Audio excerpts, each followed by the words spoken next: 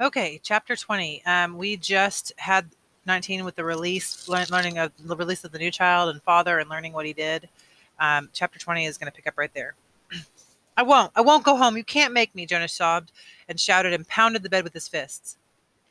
Sit up, Jonas, the giver told him firmly. Jonas obeyed him, weeping, shuddering. He sat on the edge of the bed. He would not look at the giver. You may stay here tonight. I want to talk to you, but you must be quiet now while I notify your family unit. No one must hear you cry. Jonas looked up wildly. No one heard that little twin cry either. No one but my father. He collapsed in sobs again. The giver waited silently. Finally, Jonas was able to quiet himself, and he sat huddled, his shoulders shaking.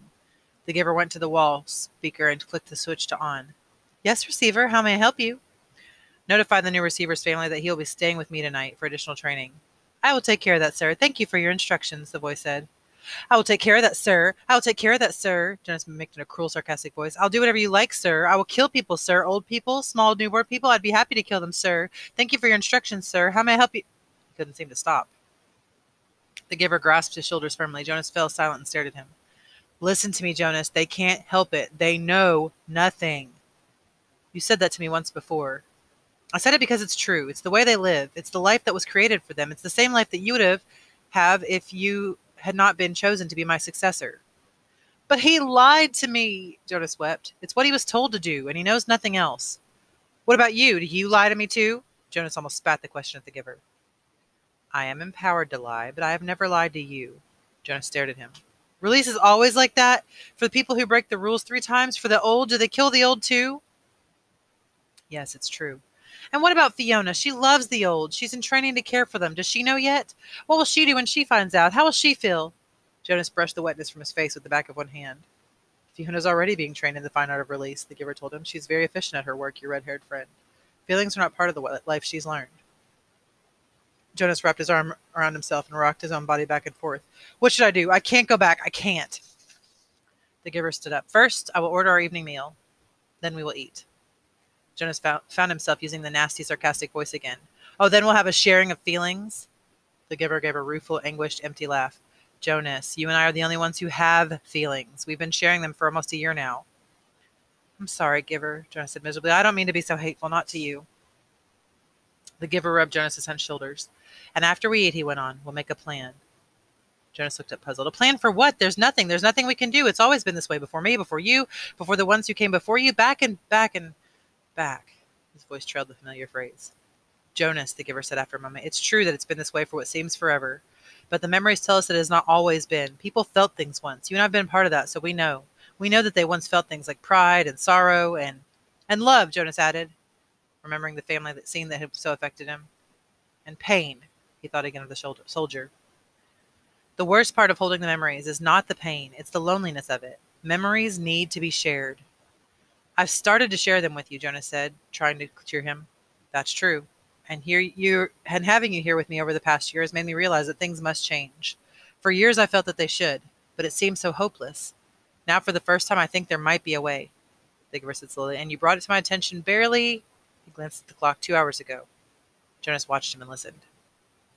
It was late at night now. They had talked and talked. Jonas sat wrapped in a robe belonging to the giver, the long robe that only elders wore. It was possible what they had planned, barely possible. If it failed, he would very likely be killed. But what did that matter? If he stayed, his life was no longer worth living. Yes, he told the giver, I'll do it. I think I can do it. I'll try anyway, but I want you to come with me. The giver shook his head. Jonas, he said, the community has depended on all these generations, back and back and back, on a resident receiver to hold their memories for them. I've turned over many of them to you in the past year, and I can't take them back. There's no way for me to get them back if I've given them. So if you escape, once you are gone, and Jonas, you know that you can never return. Jonas nodded solemnly. It was the terrifying part. Yes, he said, I know. But if you come with me, the giver shook his head and made a gesture to silence him. He continued, if you get away, if you get to elsewhere, it will mean that the community has to bear the burden themselves of the memories you've been holding for them. I think that they can, and that they will acquire some wisdom. But it will be desperately hard for them. When we lost Rosemary 10 years ago, and her memories returned to the people, they panicked. And those were such few memories compared to yours. When your memories return, they'll need help. Remember how I helped you in the beginning when receiving memories was new to you?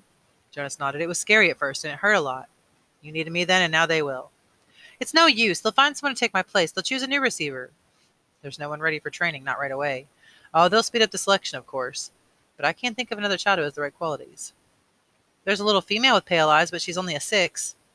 That's correct. I know the one you mean. Her name is Catherine, but she's too young, so they'll be forced to bear those memories. I want you to come, Giver, Jonas pleaded. No, I have to stay here, the Giver said firmly. I want to, Jonas. If I go with you, and together we take away all their protection from their memories, Jonas, the community will be left with no one to help them. They'll be thrown into chaos. They'll destroy themselves. I can't go. Giver, Jonas suggested, you and I don't need to care about the rest of them. The Giver looked at him with a questioning smile. Jonas hung his head. Of course they needed to care. It was the meaning of everything. And in any case, Jonas, the Giver sighed, I wouldn't make it. I'm very weakened now. Do you know that I no longer see colors? Jonas's heart broke. He reached for the Giver's hand. You have the colors, the Giver told him, and you have the courage. I will help you to have the strength.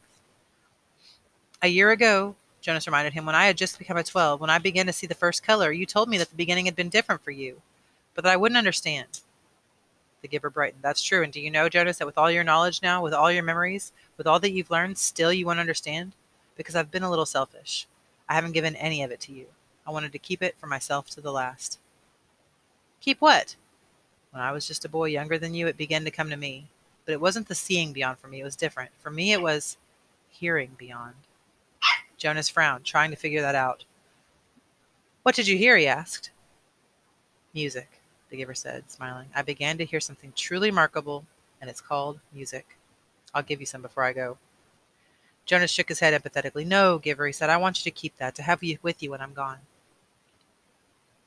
Jonas went home the next morning, cheerfully greeted his parents, and lied easily about what a busy and pleasant night he had had. His father smiled and lied easily, too, about his busy and pleasant day the day before. Throughout the school day, as he did his lessons, Jonas went over the plan in his head. It seemed startlingly simple, so here's the plan that the Giver and Jonas have come up with. See if you think it'll work. Jonas and the Giver had gone over and over it late into the night hours. For the next 2 weeks, as the time for the December ceremony approached, the Giver would transfer every memory of courage and strength that he could to Jonas. He would need those to help him find the elsewhere they were both sure existed. They knew it would be a very difficult journey. Then in the middle of the night, before the ceremony, Jonas would secretly leave his dwelling. This was probably the most dangerous part, because it was a violation of a major rule for any citizen not on official business to leave a dwelling at night.